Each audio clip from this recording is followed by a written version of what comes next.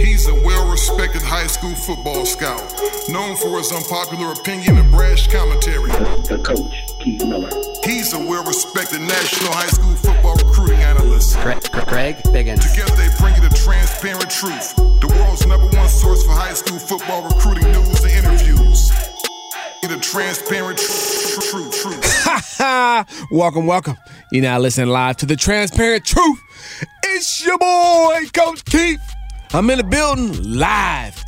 Intercom Studios in the Miracle Mile. No longer the other company. We have transitioned over to Intercom. So we're at the Intercom Studios live, Miracle Mile, Massillon and Wilshire. I'm with my man, my left-hand man in the studio, but my right-hand man in your hearts. Greg Biggins. GB, what up? What up, Keith? How are you? Doing all right, man. We're a little rough this week, right? Yeah. Fighting a little something, but yeah. Hey, you know what? Sometimes you got to go through adversity. Yeah, you got to fight through, no question. Both of us a little bit under the weather, but you know what? We still going to kick it how we kick it. We're going to do what we do. You don't always have a clean pocket with guys running wide open. There's no question. Sometimes you got to scramble around a little bit. Man, we got to extend the play. You got to buy some time, extend the play. No question. Eyes downfield. Keep that ball high and tight. Protect it. Ball security is important. So anyway, we want to get this show started. We're going to talk to you a little bit about some recruiting news with GB. We're going to get to our top performers. Well, a sleeper of the week. My man GB's got that today. We're going to recap last week's games and touch on upcoming semifinals in the different divisions. We're going to bring this baby to a close. We might have a little man listen towards the end. Got some things I might need to get off my chest. GB definitely has some things he needs to get off his chest. But without further ado, the Transparent Truth Recruiting Report.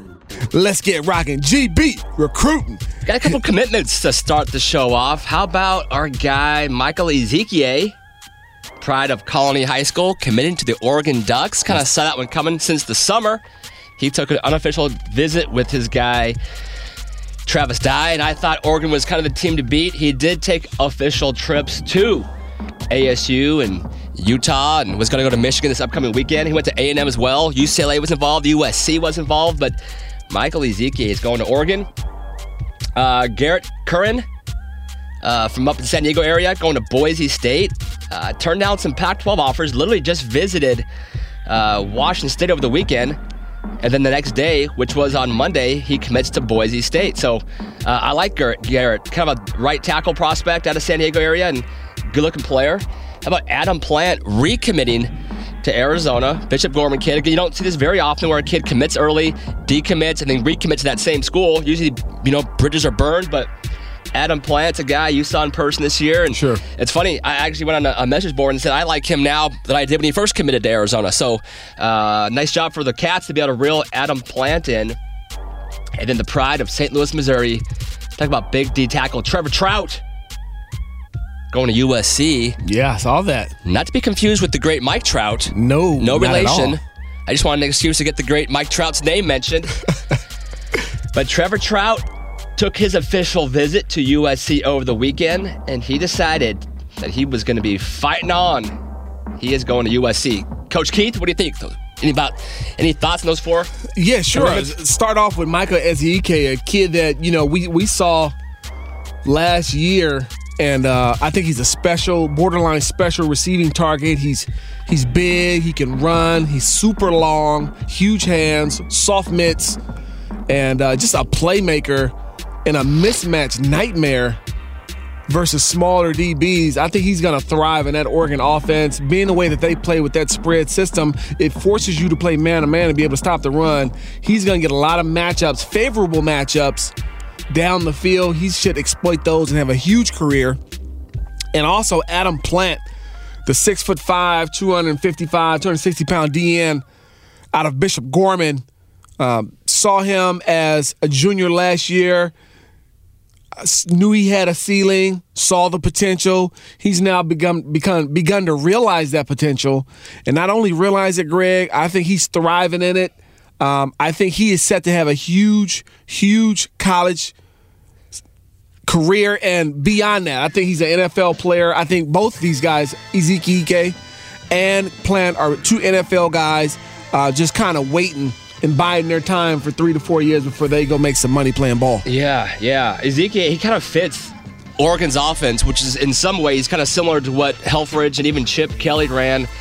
That big athlete, they like him as a tight end, but their tight end is more of a traditional hybrid receiver. Yeah. He kind of fits that down the field guy. Yep.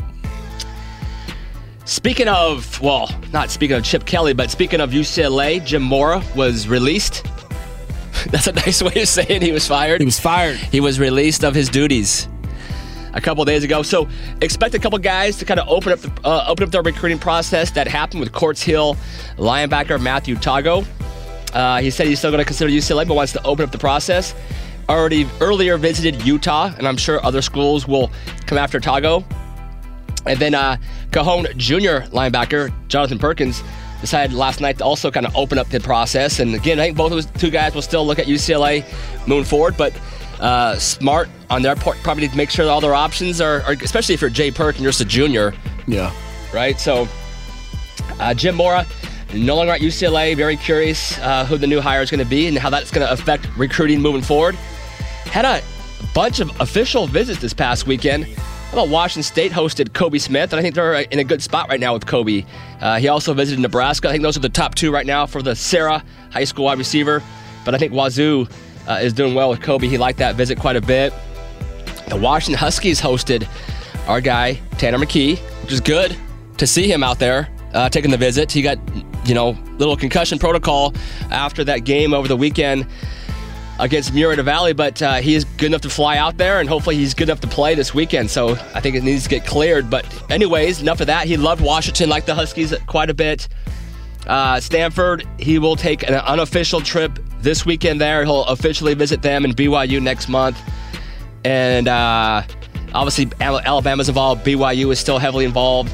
Texas A&M were his other visits, but I've always kind of thought, Stanford, BYU might be the two to beat, but I will say Washington, I think, has a great chance, too. They're definitely in that mix.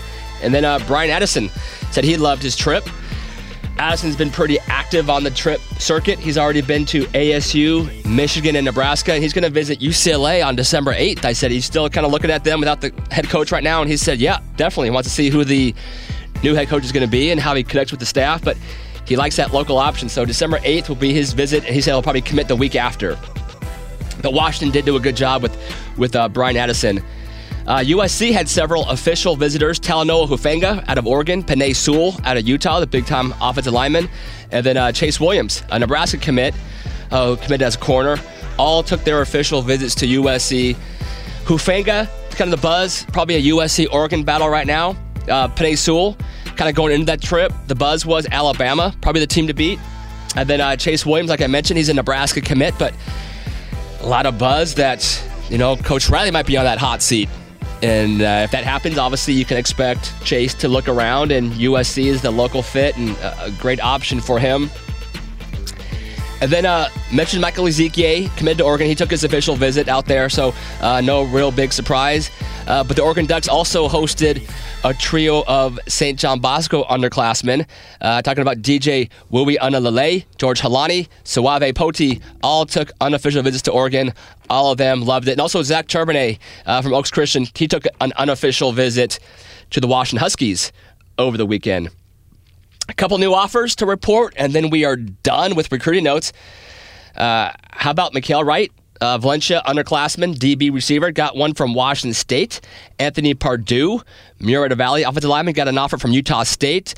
Jay Sarah, offensive lineman. Jake Parks got an offer from Boise State. And then Casimir Allen from Tulare Union got a big offer from USC just last night. So some intriguing offers. I talked to Jake Parks for a little bit. He's got visits set up to San Jose State the first weekend of December. Boise State will be that second weekend of December. I know you loved Jake when you saw him in person against the Servite Friars, right? That was the game. I've been a big Anthony Pardue fan, and then Mikael Wright's going to have every offer out there. And then obviously you mentioned USC. I think that's a big offer for Casimir. He took an unofficial visit there a few weeks back for a game. Loved it there. Was supposed to visit Wisconsin this past weekend. Could not because that game was moved to 11 o'clock. So he had a game and wouldn't be able to get out there in time. So I think Casimir will visit Wisconsin later on, but USC, that local option, when I say local, I mean Fresno, 3 or 4 hour drive. Sure. still probably closer than Wisconsin. Cal's also heavily involved, but USC and Casimir Allen, that could be a fit there. So we will see what happens. Coach Keith, that's all I got.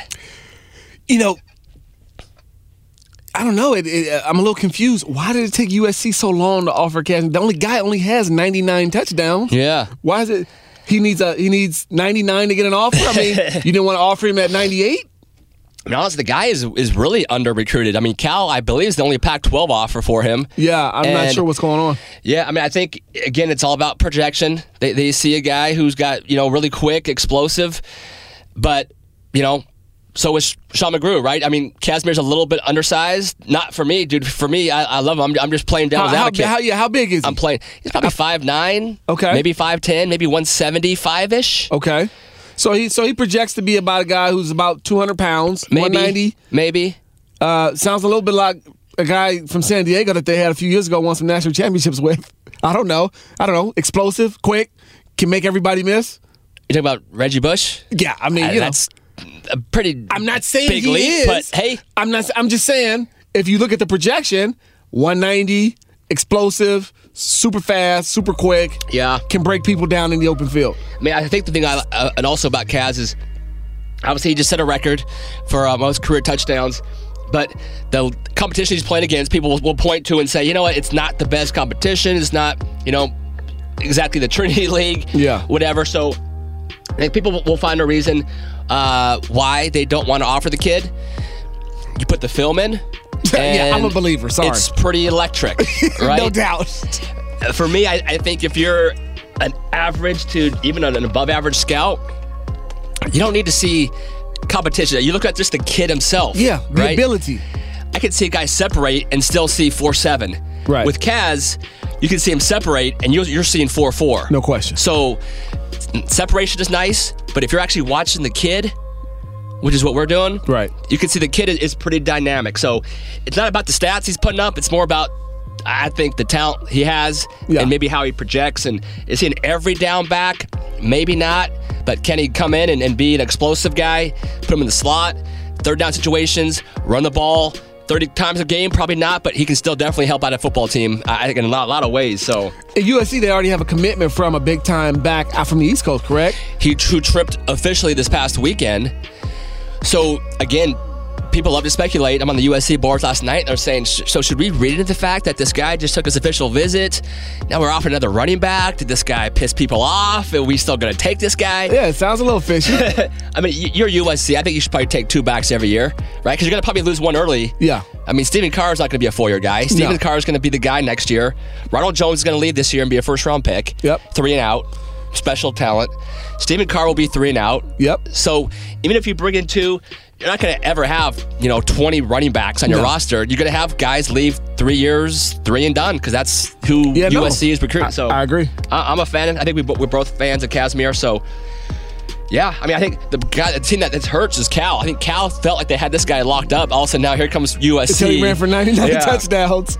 And they're going to say, hey, Casimir, we've been here with you the whole entire time. We've been here. That's what Cal's going to say. Yeah. We've been with you from the beginning. Yeah. We believed in you first. Come on, Kaz. Hang with us. Hey, man, they need a back. Cal needs a back? They need a back. Cal needs a back. They need a big-time back to come in there and set it off in Berkeley, in Oakland. Kaz, Coach Keith is saying Cal needs a back. I'm just saying that they need a back. I'm not telling you where to go. I'm just saying that they need a back. Unless you're Bama or Ohio State, everybody needs a back, right? It's town business. It's town business up in Oakland. All right, shout out to our guys, Casimir. Jake Parks. Talk about. I know you love him, and oh man, I didn't even ask him where he was offered. I like him as a guard. Yeah. I know he's playing tackle, but sure. Again, I think San Jose State felt really good about him. Yep. And then here comes Boise State, which is kind of like, in the Mountain West, they're the bully. No question. Right? They come in late. They can kind of do what USC does to Pac-12 schools. They can offer you late and kind of steal you. Yeah, take your players, take your committed players. Yeah. No, like Jake, when I first laid eyes on it, it was kind of like love at first sight, man. It takes me back to when I first time I saw my wife. But that's interesting.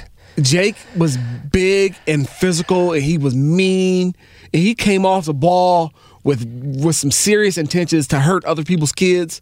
And I just love that about him. I thought he was versatile. I thought he can move his feet. He was laterally. He could move. He can bend. He wasn't a guy being lazy. I just really liked him. You could tell he had been coached well also. So it's good to see him after having such a good year pick up the offers. You said, I believe Utah State. He's got a San Jose State trip. He's got the Boise offer. So good for Jake. Appreciate you, Jake. Good for you, Jake. Doing your thing over there. Way to go. Yeah, good kid, too. So moving along, we got top performers. We got a nice little list. Not as big as normally because, hey, we're moving into the semifinals this week. Yeah, not as many games. Not a lot of teams are sitting at home watching guys play on TV. But let's get started over in SoCal. Want to get to my guy, Moises Haynes, the Valencia running back. Had a huge night on television. 32 carries, 297, and 2 touchdowns. Greg? It's so funny that I have the same guy, but just different stats. This is depending on what newspaper we're looking up. Sure. I had 288 and 2 touchdowns. Okay. But, he ran hard. Yeah, he did. We watched that game. That was a little disappointing. I thought it was going to be a great game. And it wasn't. The second Travis Dye went out, game was over. Game was over. How about, let's stay in SoCal. How about Mission Viejo, Achille Arnold? Yep. This guy's a converted safety. All he did was go for 324 and 5 touchdowns against the Orange Lutheran Lancers, and 3 of those touchdowns were from 60, 80, and 80. He went off, Achille Arnold. Looking at my top performers, he might have been the top performer of the entire weekend in Southern California. There's another guy I'll get to in a minute, but I want to go down the line. I want to shout out Heritage running back Sherrod White, 25 carries, 128, 3 touchdowns, and also had 2 picks on defense. 2. That's big time, Sherrod. We've been on your bandwagon all year, and you're still doing your stuff. Take it to modern day really fast. JT Daniels, 16 for 22, 299, 3 touchdowns. Cornerback sophomore Elias Ricks, 2 picks, lockdown coverage. Big time plays for the 2020 prospect. GB? Can we stay at modern day for a second? Yep. Did you see the hit Elias Ricks put on Jalen Hall? On that route? No, it was on the 4th and 1 play. Yeah. Dude, that was big time right there. To me, that was bigger than the 2 interceptions. He could have had 3. Oh, he shouldn't have. Elias Ricks, you could have had 3, my guy. He jumped about a half second early. Yeah. And it would be a Jalen Hall touchdown. I know he was kicking himself for that, but he redeemed himself in a big way. How about JT mentioned the 3 touchdowns? Also had 2 rushing touchdowns. He hurdled the guy. JT, if you had told me at the beginning of the year, hey, see that guy over there with the big ankles? That guy's going to hurdle a guy, not just a guy, a Long Beach Poly kid, and score a touchdown. I would have said, dude, you must be smoking some serious stuff right now. That guy can't hurdle me laying down. Dude, JT, props to that guy, man. He has, like you said, he's kind of transformed himself in a big way. It's kind of cool. And here's the thing, Greg, and I just want to touch on that really quickly so our listeners can understand what my thought process is. The Long Beach Poly kid did not try to go low on JT. He didn't try to dive in his knees. Yeah. He didn't try to hit him in his ankles. He tried to hit him high. JT got up about 6 feet into the air. That was impressive, man. No, I agree. There's a difference. So impressive. That's a good, it wasn't the guy diving at his ankles. No. Because that's anyone can hurdle. That's not a hurdle. That's just a hop. Yeah. He didn't hop. He hurdled. No, that was so like impressive. Edwin Moses back in the day. That might have been the most impressive play I've seen from him all year. Yeah, that was pretty cool. Let's go to Paraclete, running back, the freshman 2021 prospect, Amir Bankhead. The Bankhead. 235 and 2 touchdowns for Paraclete. Amir Bankhead getting his Bankhead bounce on. I see you, young fella. Take it to Bosco, DJ Uwe Analele. 380 yards, 4 touchdowns. He continues to shoot fire out of that right arm. GB? I'm gonna go with some lesser known guys. Okay, good. With help from my guys, OC Varsity. Yep. How about this? How about El Toro, who continues to win games? They beat Lompoc. Yeah. Coming upset. Upset. How about a 6 feet, 200-pound nose guard for El Toro, Raymond Carpenter, 6 sacks. Okay, Raymond. 6 sacks. He's got 19 on the year. This guy is 6 feet and he's 200 pounds. He's playing nose guard. SC, we need that offer. Dude, no, this is like Terry Donahue played tackle at UCLA weighing like 220 or something. Yeah. So Raymond Carpenter, you're about 5 decades behind. Yeah, you are. But dude, how gritty and tough do you have to be to survive against Lompoc in the trenches? Who has a physical team? I didn't even know Lompoc threw the ball 6 times, more or less, to get 6 sacks. So props to you, Raymond Carpenter from El Toro High School. They're going to survive and advance and keep moving on. Man, that's 6 feet 200. I love that story, man. You're playing with quickness, speed, and toughness, man. You must have got some serious guts. Can I go to Narbonne High School real quick? Go. How about our guy? How about Jalen Chapman, 15 to 24 for 366 and 2 touchdowns. Jermaine Jefferson, the running back. Jamar. What did I say? You said Jermaine. I said Jermaine twice. Yeah. Jermaine Chapman. Yeah. Jamar Jefferson, 16 on 182, 16 carries, 182, and 4 touchdowns. And then our guy, linebacker Darian Butler, not to be confused with Jermaine Butler. There is no Jermaine Butler. I just want to say Jermaine one more time. Yeah. Darian Butler, about 12 tackles, 6 for loss, and a couple sacks. Nice job, Darian Butler. I love DB. I love all 3 of those linebackers over there at Narbonne. Let's stay in the city section, Greg. How about Charles Mincy Jr., the Dorsey running back? 3 touchdowns and a big win, moving his team along in the playoffs. Let's take it to Oaks Christian. Defensive back Robert Fletcher, 2 interceptions. Game-changing plays for the Oaks Christian Lions. Take it really quickly to Paramount. Running back Pierre Robinson, 9 carries, 189 yards, 2 touchdowns. The young fella got busy. GB? How about we go to Centennial High School? Again, that game is kind of marred by the injury to several players, not just Tanner McKee. Several but guys. Yeah, Hank the Bank went out. Spike got a separated shoulder, so he only played, I think, a half. But how about Thomas Kinslow, the junior running back for Centennial? 10 carries for 221 yards and 5 touchdowns. They usually alternate, but between him and Octavio Cortez. But it was the Kinslow show with the 5 touchdowns, 221 yards. Centennial over Murrieta Valley to move into the semifinals. Want to go back to Oaks Christian. My man, Kayvon Thibodeau, showing up and showing out. Another 3-sack performance. The junior really starting to light it up and come on. Like you said, Greg, he might be getting close to 15 to 20 on the year. Chaparral defensive end Javon Hill, he also had 2 sacks. He's been playing well all season, the Chaparral DN. Marietta Mesa quarterback Jeff Miller. This might have been a performance of the weekend in SoCal. 478 yards and 7 touchdowns, Greg. Whoa. The Fighting Jeff Millers at Marietta Mesa. Nice job, doing work. Doing an excellent job. Shout out to Jeff, the big 6'6", 6'7" quarterback. His wide receiver, Gio Sanders, he had 308 yards catching, Greg, 5 touchdowns, and had 2 interceptions. That's a huge performance. Huge. Cannot understate that. It is huge. 308, 5 touchdowns, 2 interceptions. Go with it, GB. How about Upland High School had a couple of running backs that are both pretty dang good. Kyle Jones, 3 touchdowns, and Cameron Davis, the junior, each had 3 touchdowns as they rolled over Cathedral High School. But in a losing effort, we still saw sophomore quarterback Bryce Young do some work. He threw for 328 and 1 touchdown and also rushed for 2 more touchdowns. Want to take it back to the Oaks Christian. I think I cheated my guy. DB Robert Fletcher. So he had 2 picks. We talked about that. He also blocked a punt. He also tipped another punt. So I don't want to shortchange my guy, Robert Fletcher. I see you doing your thing. Take it back to that Corona Centennial game. Our man, Marquise Spiker, the wide receiver at Murrieta Valley, 150-plus yards receiving, 2 touchdowns. He ends his career as the leading receiving touchdown getter in state history. Yeah, in state history. He did that in like 1.5 quarters. Yeah. Oh, I told you he was going to get money. He was running open, man. Yeah, doesn't bode well. That's something we'll talk about later on when we do game reviews on Friday. Yeah. But they had multiple guys running open. Multiple guys. Hey, how about we go to Aquinas? Go with it, yes. I think we're both tweeted, or what do you call it? What's tagged? Yep. How about Brandon Rankins? Yep. 308 yards and 6 touchdowns. He's now number 3 all-time for California.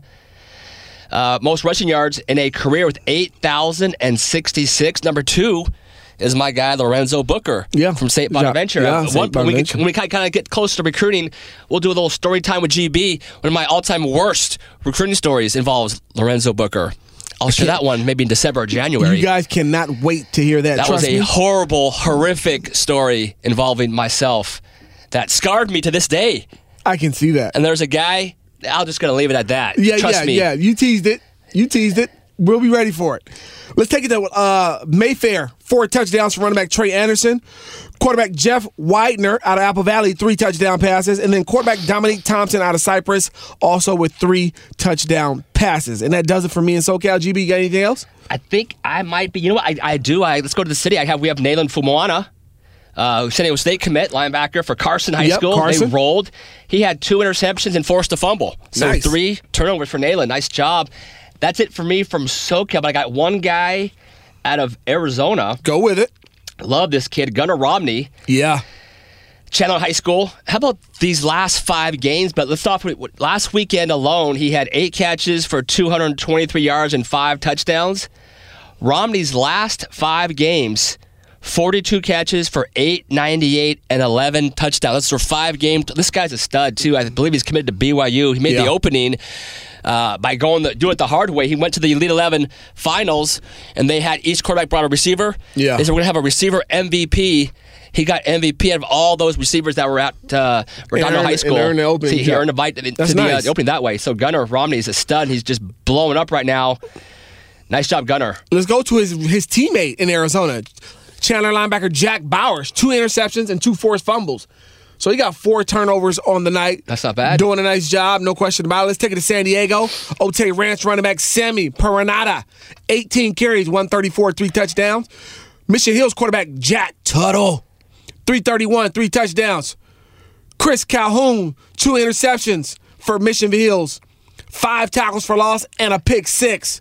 I see you, Chris, balling out. Helix running back Eli Noah, 160 yards. And then Monte Vista running back Jamon McClendon, he's a repeat performer, 183 yards, 2 touchdowns. Takes the NorCal real quick. Fremont running back, I'm going to butcher this name, Greg, so help me out here. Antonio Faeti. That's not bad. Faeti, the running back from Fremont, 18 carries. Listen to this, 440 yards and 4 touchdowns. That's going bananas. And then our guy, Kashmir Allen.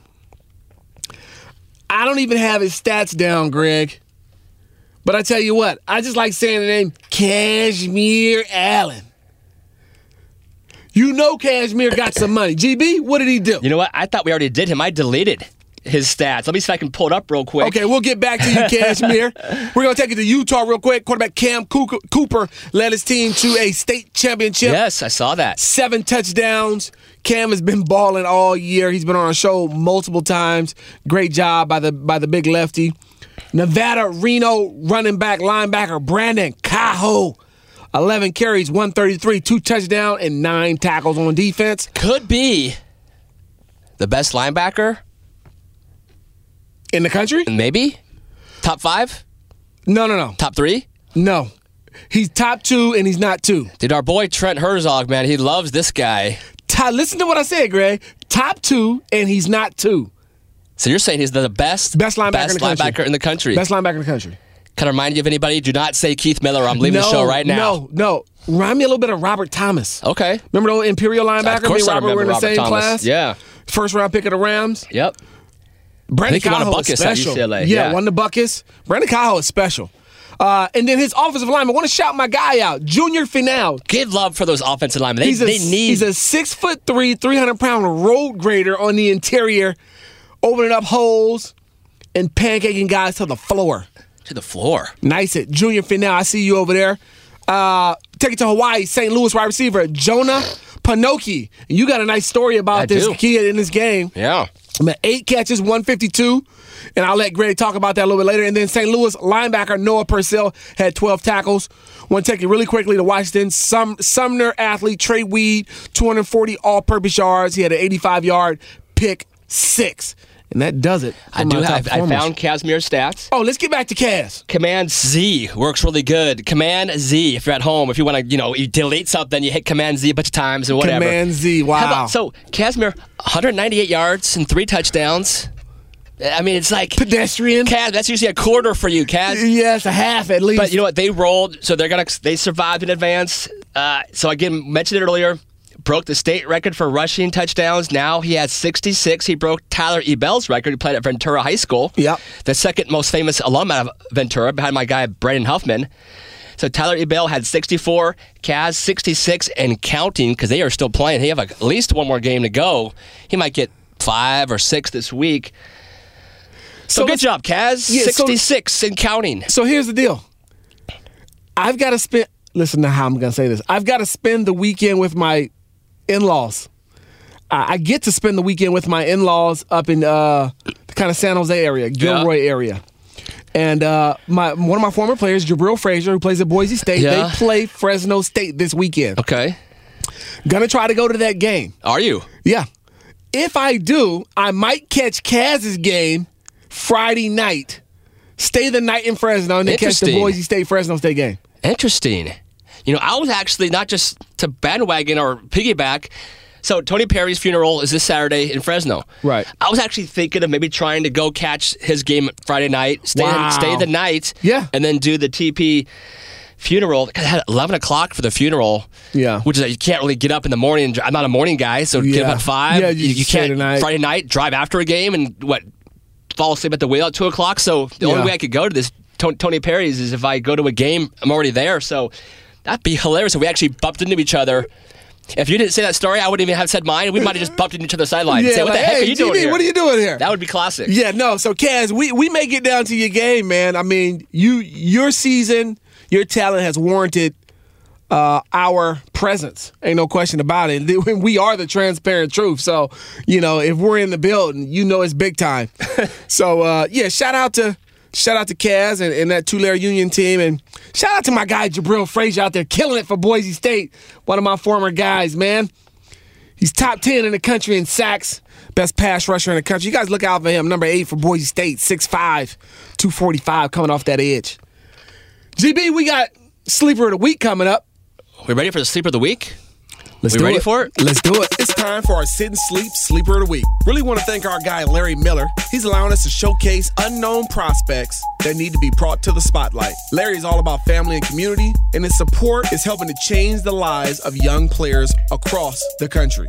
Each week, young men are getting scholarship offers after being featured on this show. So thank you, Larry. When we have business and a man that is really interested in the community, we need to show our support right back at him. Sit and Sleep is the only place that offers advanced sleep technology. Greg? Body Diagnostics. That's 5-star stuff. This is high-quality stuff. Lay down on a mattress, and within seconds, thousands of sensors can help you find the absolute right mattress for you. Wow, within seconds? Seconds. Man, that's awesome. Sit and Sleep. They'll beat anyone's advertised price, or your mattress is free. Appreciate you, Larry Miller. Thank you, Larry. So I got a guy, goes to Damien High School. He's a 6'2 corner, Zuron Manley. I'm a big fan of long, athletic defensive backs. This kid's just a junior. I love to promote the guys that have a year ahead, so maybe if you're a college, you can kind of keep your eye on this kid, Damien High School.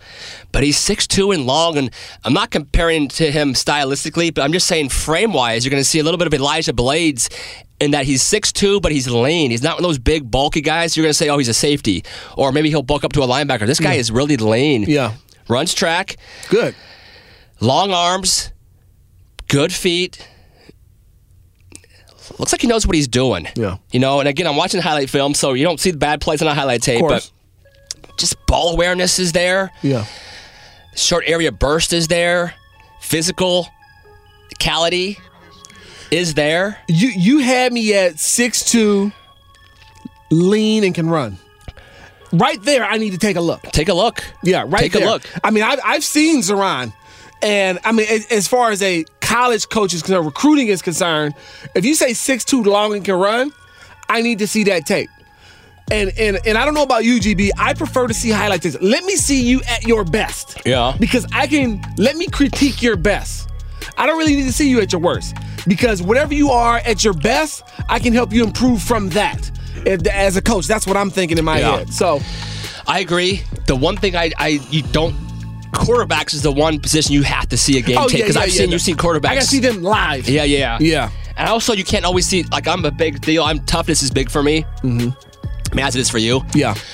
You can't always see toughness on a highlight tape, so I want to see, does he shy away from contact?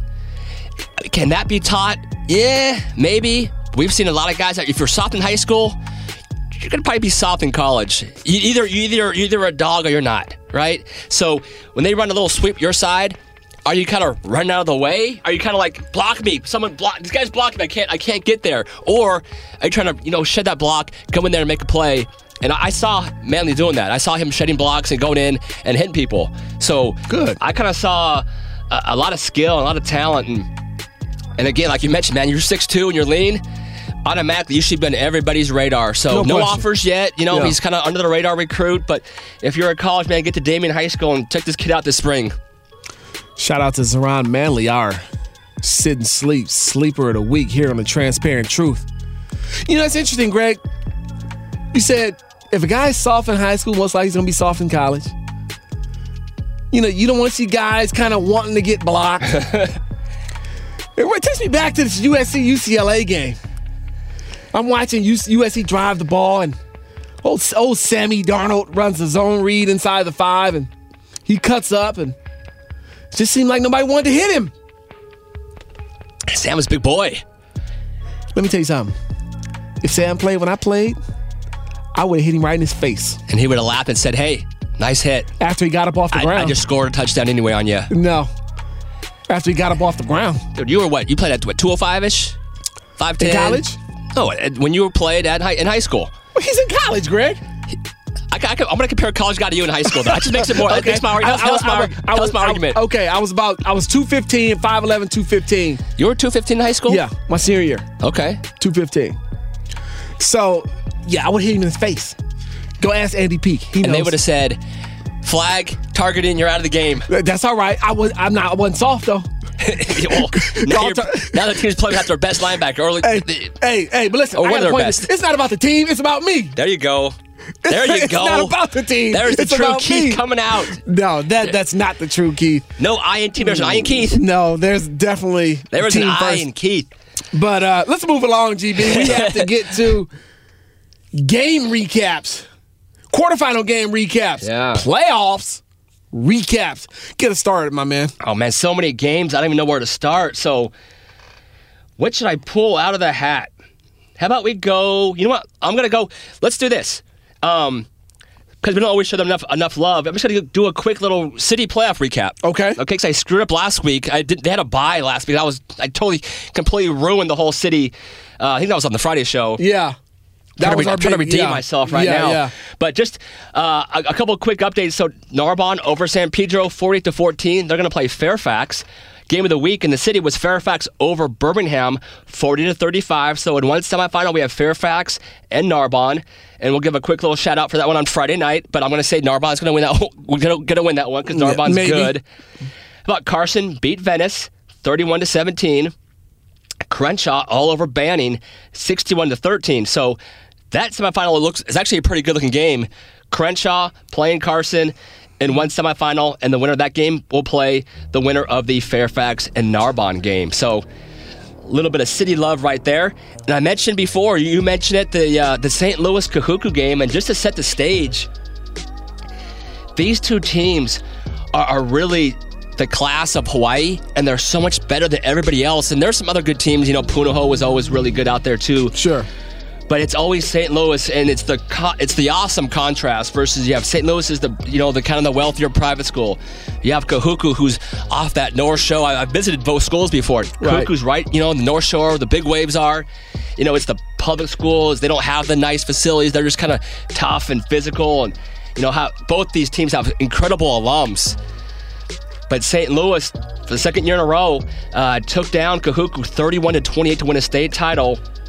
And you mentioned, Shevin Cordero to Jonah Pinoki to win the game. Or I don't know, maybe you didn't mention that, but I'm going to mention it. Yeah. So this was, Kahuku took a lead.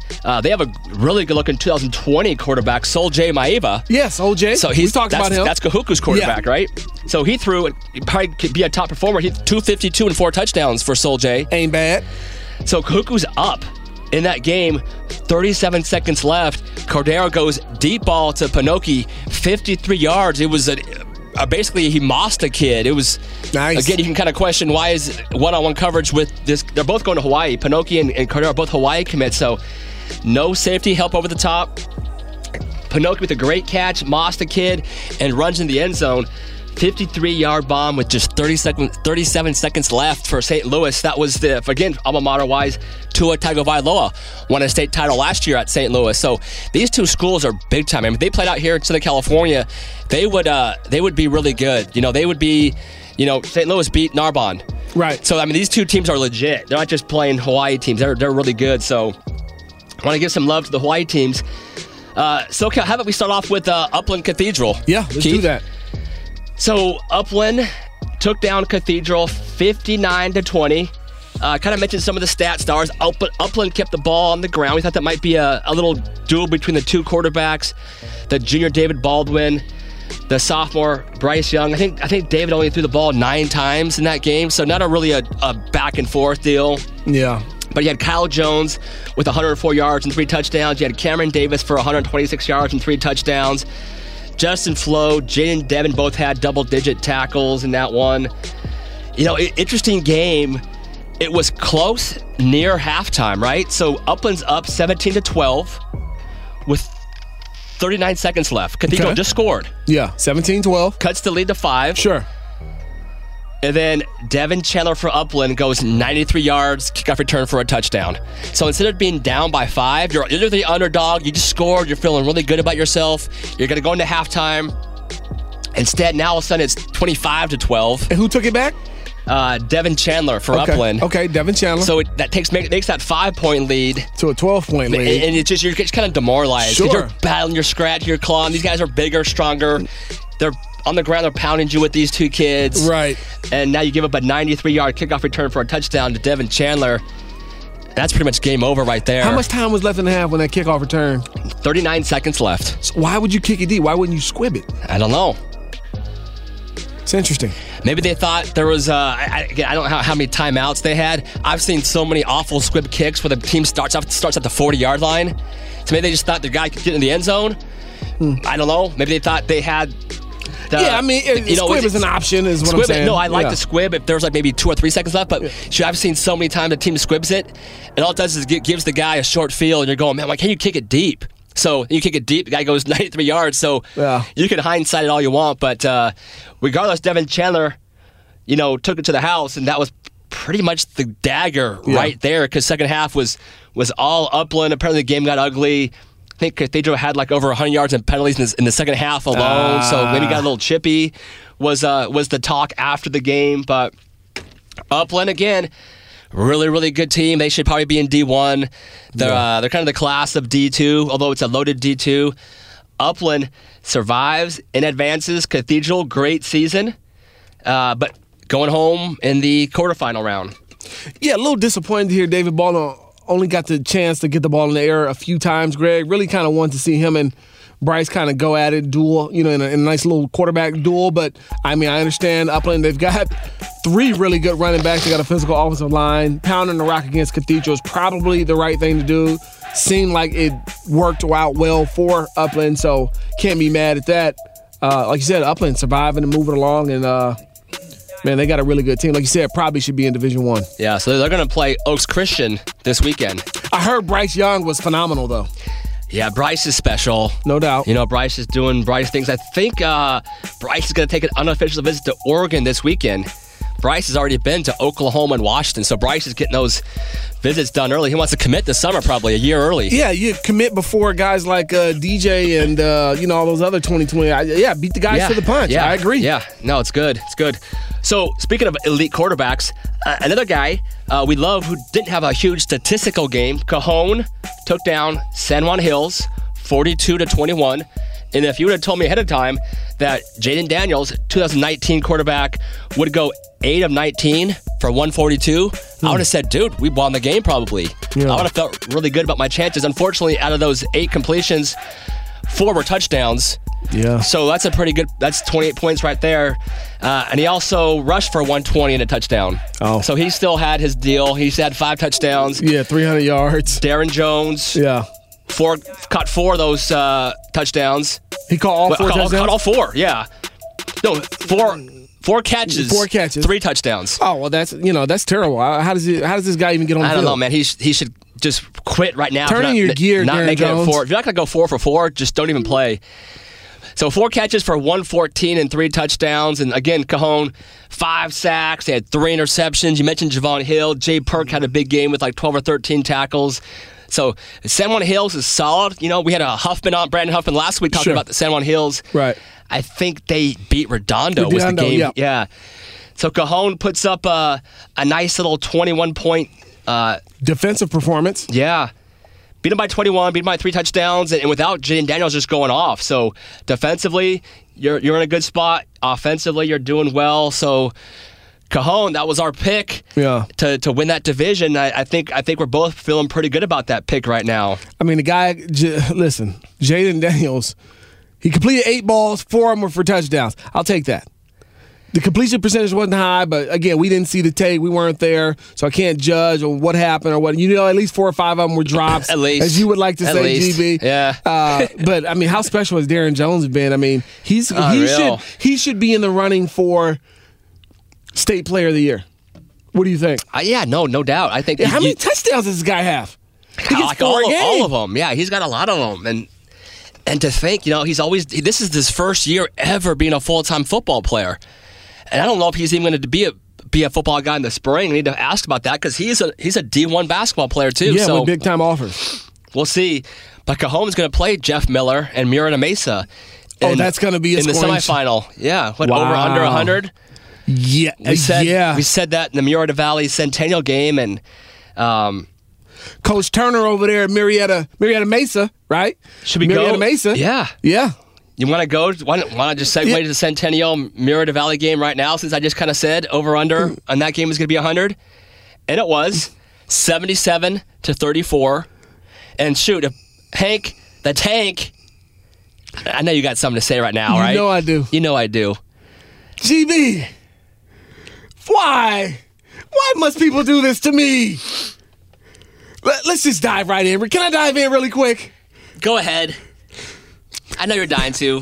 So last week, I had a nickname alert, come up with a new nickname from a man, Hank Bachmeier, quarterback, Marietta Valley. I no longer call him Hank Bachmeier. His name is Tank Bachmeier. Tank Bachmeier. Love the nickname. Tank, he's a physical quarterback. I don't know if people know that about him. When he runs, he's hard to tackle. That's why I call him Tank Bachmeier. So I'm watching... What am I watching, Greg? You're watching, I don't know the name of the show. I'm watching Petros and Fred Rogan. The Rogan show. Rogan's Heroes. Yeah. And they're talking about Marietta Valley Centennial. And Petros says, Hank the Tank Bachmeier. I almost lost it. My wife said she thought I was having a heart attack. My kids ran from their rooms in the back. Daddy, what's wrong? What's wrong? This guy just took my nickname. I need some credit. Man, listen. Listen. This is copyright infringement. Petros is a friend of mine. Copyright infringement. Do you really think cease and desist. Petros heard you say this on The Transparent Truth, and he said, I'm going to steal that from this guy. I'm going to use that on Rogan's Heroes. No, it's subconscious, Greg. Yeah? It's a great nickname. It might slip. It's not that many things that rhyme with bank. Yes, it is. Yeah, come on. You've never heard Lil Wayne talk? You never heard him rap? Never listened to a Drake song. What else could you use other than Tank? Spank Bachmeier, because he's spanking other teams. Spank Bachmeier. You know what? That's not bad. That ain't bad. That ain't bad at all. Let's talk about the game. Yeah, but really quickly. No, we already went. It's already been. Petros is not listening to the Transparent Truth? I don't think he's listening to the show. I guarantee you Petros listens to the Transparent Truth. I'm gonna text him and ask him if he does. I bet he does not. He should. I bet you. Pete, you should be listening to the show. Yeah. You know, he'd be a funny guest. No, hey, Petros is a cool dude, man. Dude, I like the guy a hell a lot. of a high school football player. Ain't no doubt about that. No, dude. People don't realize, dude, he was 4'4". No question. It had size. And big time size. He could run. Ain't no doubt about it. Now, Petros would joke about this, so I can joke about it, but he you know, if he didn't like, you know, doing some stuff, I'm just going to leave it at that. But Petros is a good football player. Yeah, he was. We'll leave it at that. Let's leave it at that. So let's move along. So Centennial took down Mission Murata Valley 77-34. Centennial rushed for 603 yards. Rushed for 603 yards. But it was a game where we had Tanner McKee went out early. We had Hank went out early. Spike went out early. I mean, Spike had those 2 touchdowns in the first quarter alone. Centennial kept on the ground. I mentioned Thomas Kinslow already with the 5 touchdowns. Octavio Cortez had 165 yards rushing himself. I'll tell you what, though, what was alarming for me. We knew Centennial could move the football because Murrieta Valley's defense has always been very Civ-like. It's been Civ-like, right? That's not being mean. That's just how they've played. They needed to match score for score. Hank the Tank, he was off a little bit. He's usually one of the most accurate guys. I think he would even say there were some guys running open that he missed. Wasn't his best game, sure. But the thing that was kind of alarming for me was what we saw in the Narco game, what we saw in the Cerro game. The fact that there was guys open for him to miss. Now you're playing Bosco.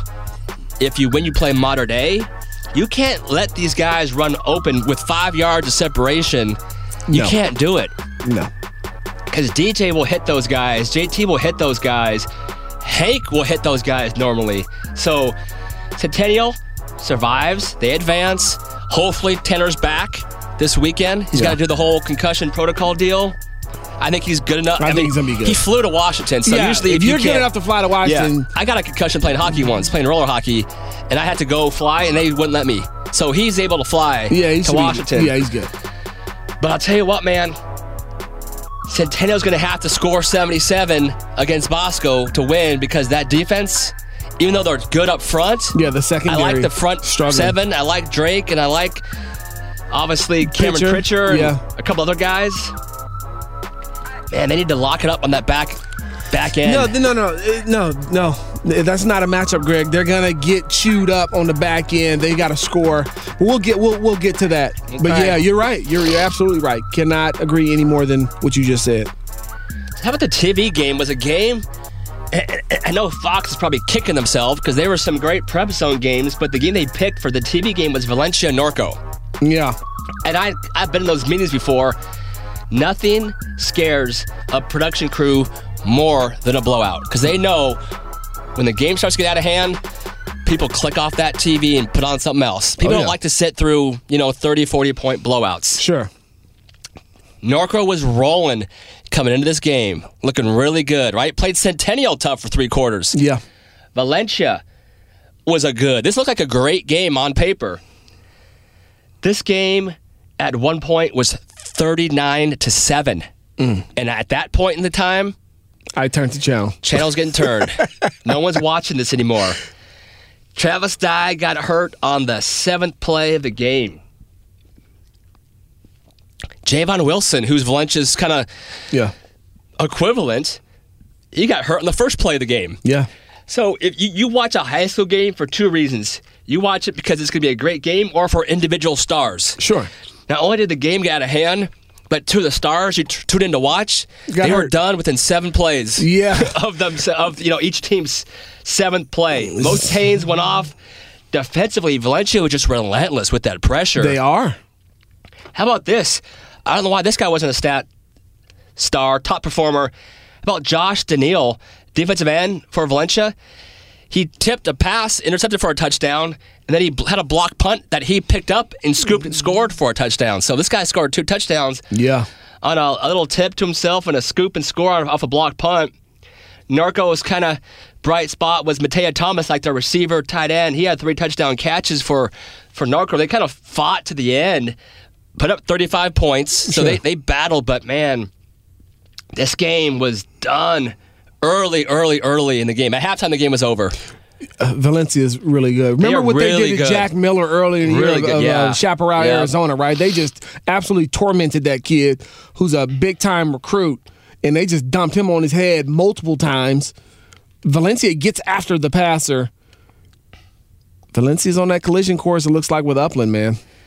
Yeah, they're gonna play. Play Heritage. Yeah, good. So I don't want to shortchange Heritage. Yeah. Good semifinal matchups. Yeah, we'll talk about that. We will talk about that. How about Mission Viejo? goes 2 weeks in a row over a Trinity League team. They took down Orange Lutheran 48-35, but don't let that final score fool you. It was a little bit closer than that. Mission jumped up early, 14-0. Olu rallies. Mission scores. Olu kept. That was kind of basically the theme of the game. At one point, Olu finally ties it at 28. It's the fourth quarter, and then Akili Arnold goes 80 yards. Boom. Yeah. Arnold, difference maker. 3 and out for Olu. Arnold goes 61 yards. Boom. All of a sudden, it goes from 28 to 41-28. Yeah, what do you think about this? Achilles Arnold for Mission, Achilles heel for Orange Lou. I think he would go with that. Achilles heels for Orange Lou was that run defense. It bit him. Yeah. And in the end, that has been their Achilles heel all year. And Achilles Arnold from Mission Viejo coming on strong.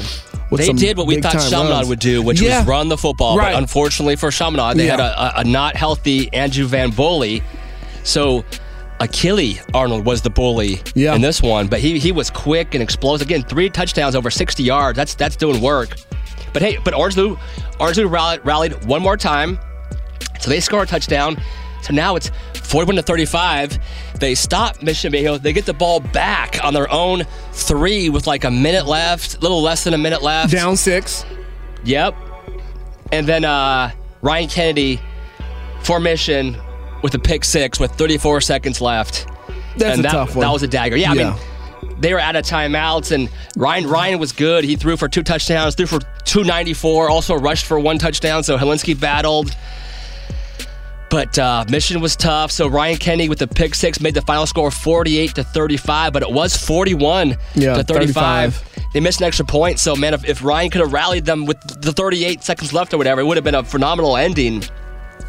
Ryan Kennedy's a good-looking safety. I remember watching him early in the year when I saw him play Santa Margarita. This kid was all over the field, so Mission is now going to take on Mater Dei. Again, that will be for the Friday preview show. That will be their 4th Trinity League team. They've already beaten Servite and Orange Lou, and they beat Santa Margarita during the regular season. So now they're going to try to play their 4th Trinity League team, and Mater Dei is a different kind of animal. That'll be a tough one for the Diablos. Yeah, interested to hear about how that Elijah Griffin-Kyle Ford matchup, how that went. Haven't really gotten any reports from it yet. Yeah. I'm going to get the tape of that game, and Coach Keith's going to break it down, ain't no doubt. Yeah, exactly. And, Chris Mitchell, Austin Osborne. I know Joey Allen put up modest numbers, had a couple interceptions. But Mission Viejo had 6 sacks. They were able to get to Helinski. Yeah. Pressured him. So, obviously, that's going to be the key for them moving forward is can they pressure JT, kind of get him off his spot. So, a lot of within the game matchups. That would have been a great game to actually watch with our own eyes. Yeah.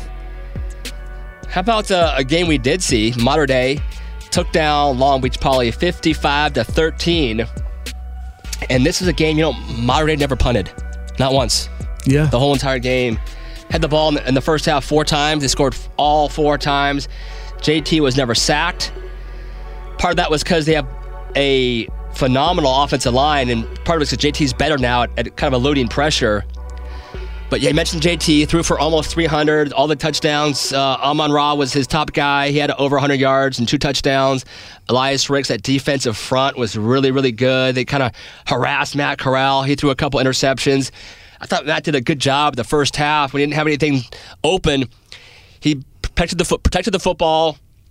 He ran when he needed to. I saw him throw the ball out of bounds several times.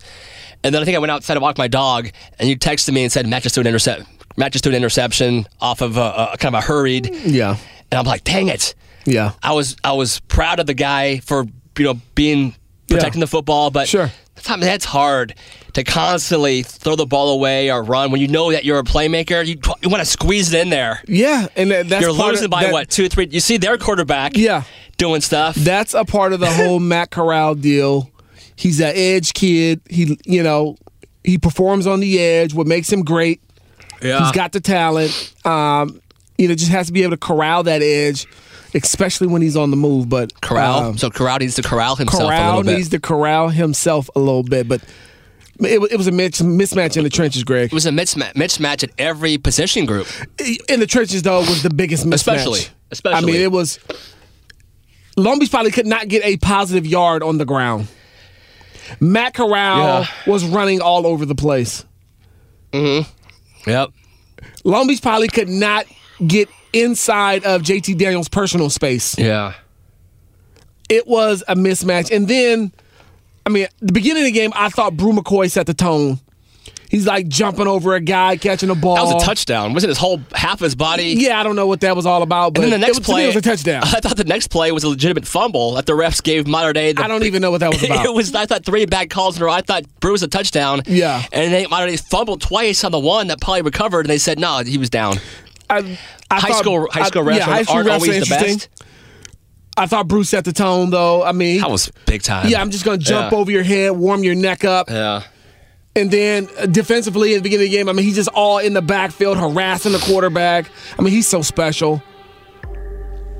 But, of course, Amon-Ra St. Brown, he got loose. Yeah. CJ caught a couple and danced. JT with his hurdle, and he's accurate with the football. It was a mismatch. Yeah. Talent was a mismatch. And I know I'm a huge Poly guy from when I first started.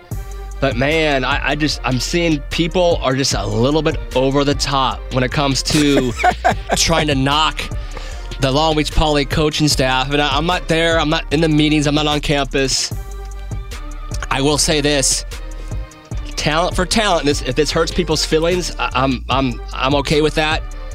There wasn't a single position group that Mater Dei did not have an edge in. A big edge. And you could say in a huge, especially up front in the trenches. And that's football right there. Yeah. O-line, D-line were huge, but Mater Dei had better quarterback, better running backs, better receivers. Defensive back was probably the closest thing to a wash. Mater Dei had the better linebackers. And again, O-line, D-line, the edge was gigantic. It was Grand Canyon-esque. It was crazy. Mater Dei has one of the better offensive lines. If they run the table, and they're able to beat Mission Viejo and beat Bosco and win a state title and go undefeated, we could probably say this is maybe one of the best offensive lines ever in California history. Sure. But as a whole, not just how they individual, but they play as a team. Yeah. They're so cohesive. I think 3 of these guys have been like 3-year starters. Yeah. Tommy and Chris Murray and Koa Gonzalez. You got the young pup, Miles Moreo, who has probably the best upside of all of them. And then Mason Kolinchuk is like that gritty, just a good, solid high school player who kind of just fits in. But it's a great line. He's a glue guy. Compared that to what Poly had up front, again, on both sides.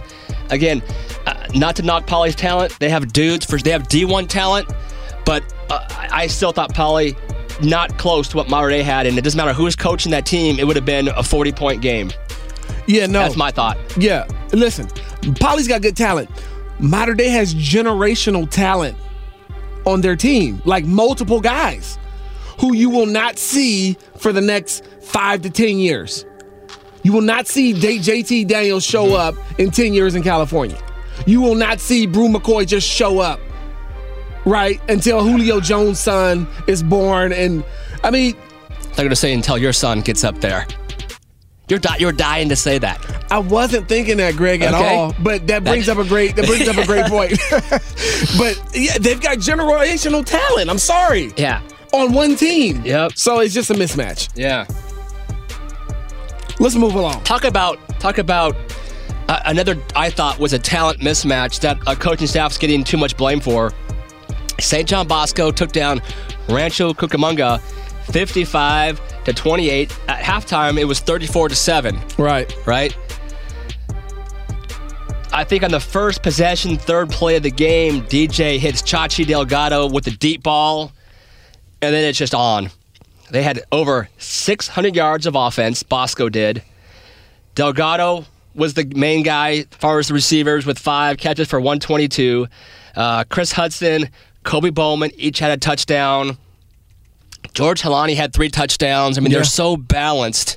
Yeah. And again, probably the biggest issue for Bosco, like it has been all year, was the penalty bug hit them. They've got 22 penalties in the 2 playoff games so far. 22. Well, we've been talking about that all year. Yeah, so whatever. Yeah. It's whatever. If it's going to work for you, whatever. It'll work for you. Yeah, let it work for you. My whole thing is, if you're going to play on that edge, that's fine. I'm not going to criticize. Just don't complain about it.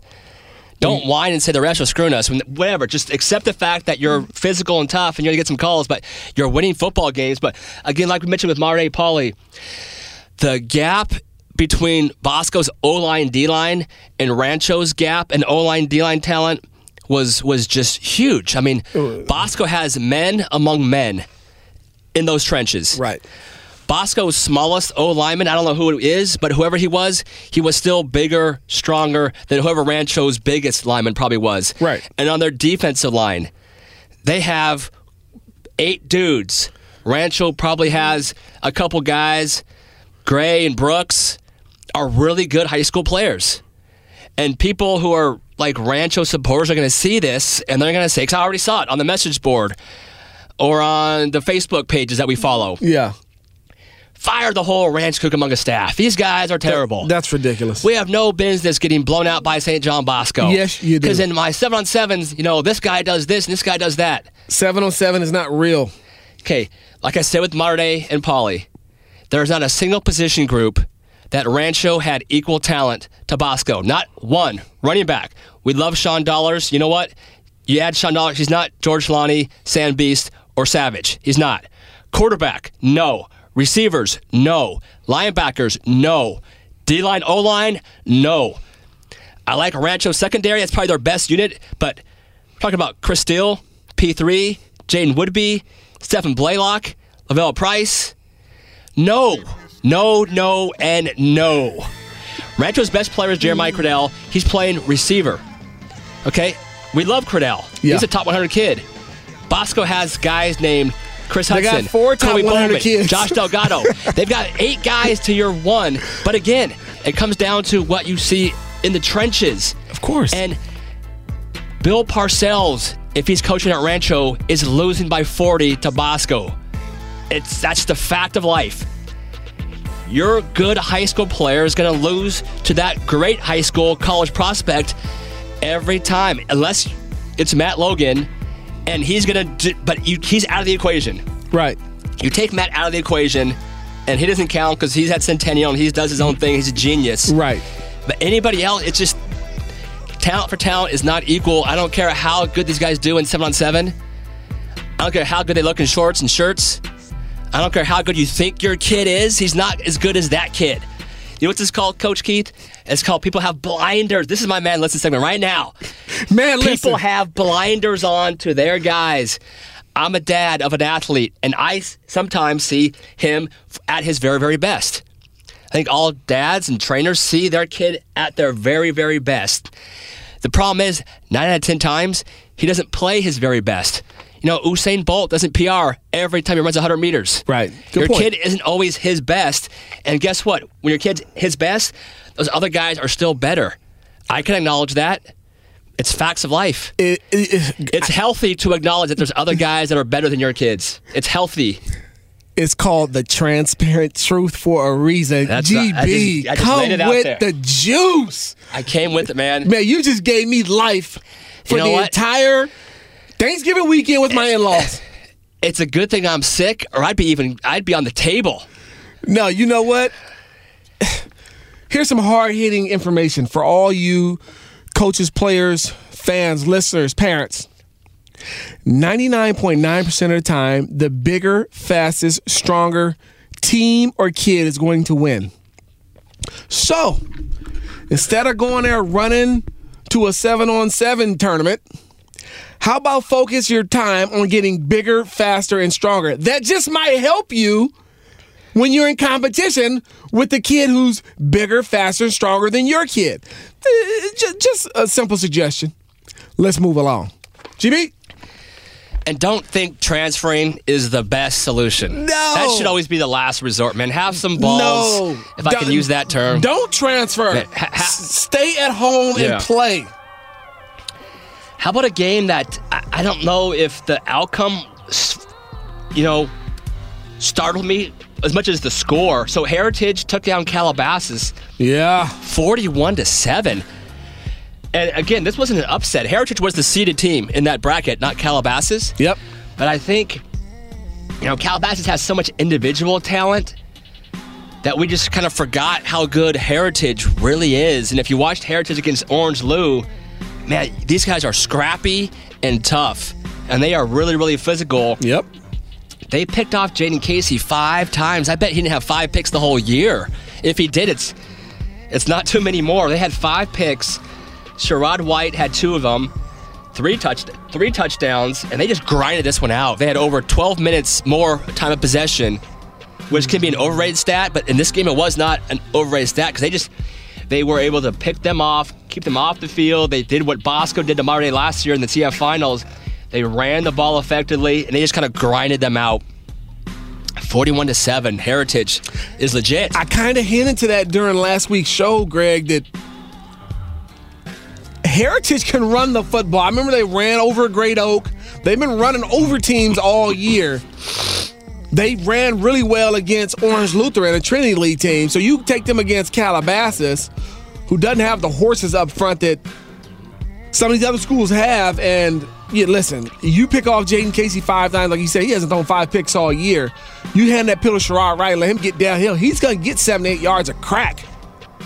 And they take Calabasas behind the woodshed. Not only do they take Calabasas behind the woodshed, they snatch Kanye West by his collar and toss him on his head as the designer of the uniforms, apparently.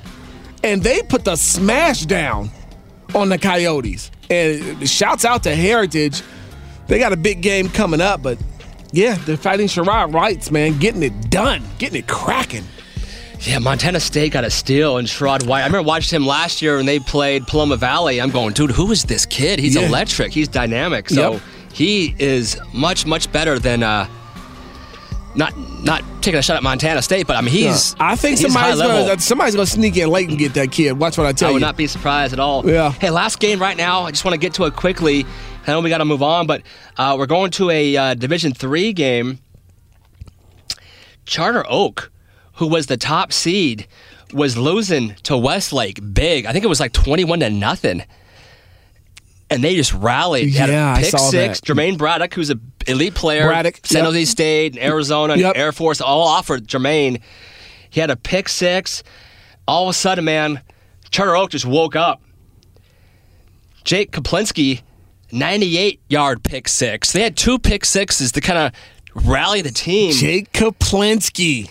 Lou Farrar is a coaching legend at Charter Oak. He's in the top 5, I think, for career wins in California. But he had a cool little post-game interview where he said, you know what, my team's... He gave out Rocky. He said, hey, play one down at a time, one play at a time. Yeah. One down at a time. This is kind of how he talks sometimes. One down. Kind of remind me of Rocky Balboa when he was talking to young Creed. Okay. One round at a time. One step at a time. Yeah, one step at a time. One round at a time.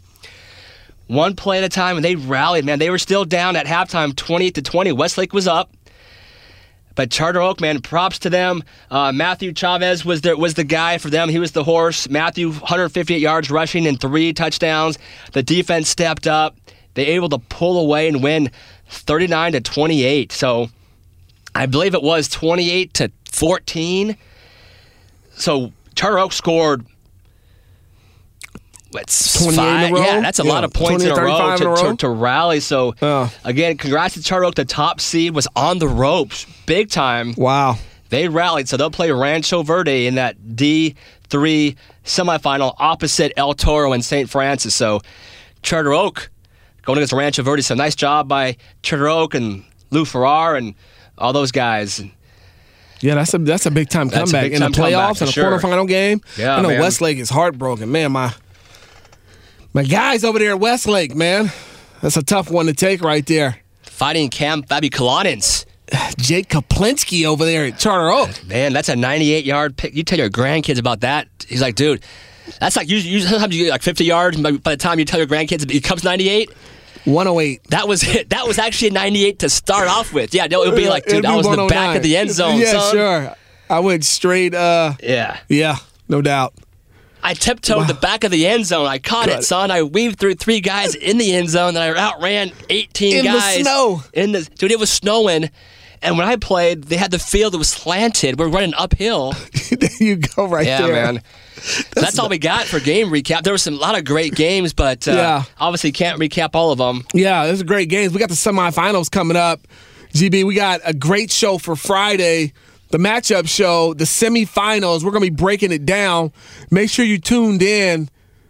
Championship weekend is just around the corner, Greg, and only the strong will survive. It's going to be an awesome kind of 2 weeks. I'm totally looking forward to it. We appreciate you joining us here on the show. Again, Intercom Studios.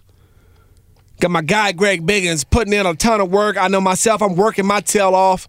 Hopefully you guys appreciate all the information, all the news, all the top performers and the sleepers that we're giving you.